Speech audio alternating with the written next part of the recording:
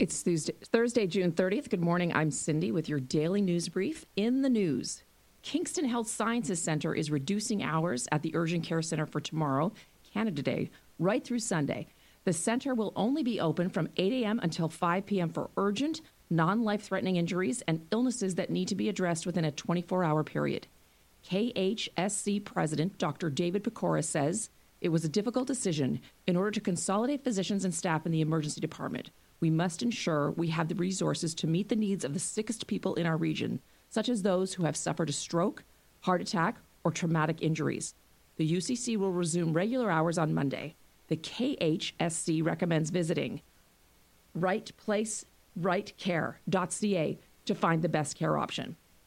City Council voted in favor of a motion at last night's meeting to have no sanctioned encampment on private property and to relocate $358,000 of potential encampment funding to instead support other forms of housing.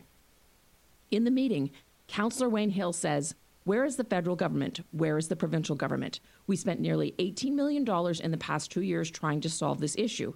Along with other municipalities, we have to force the next level of government to do what needs to be done. But having people live in encampments is not a solution."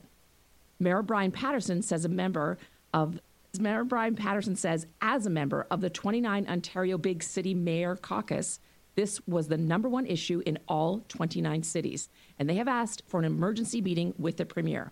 More details on the council meeting coming up on Monday at 4:30 on The Scoop. Canada's first commercially available electric boat, the Volterra 260, will launch here in Kingston tomorrow morning. Yay. Volterra Electric has partnered with the City of Kingston to install the first EV boat charging station in the country at Confederation Basin. The launch will happen at 11:30 on Canada Day. That's all for your daily news brief. I'm Cindy. If you have any news, tips, email our broadcast journalist, Kareem Mosna, news@cfrc.ca. Indie Wake Up Call. We'll be right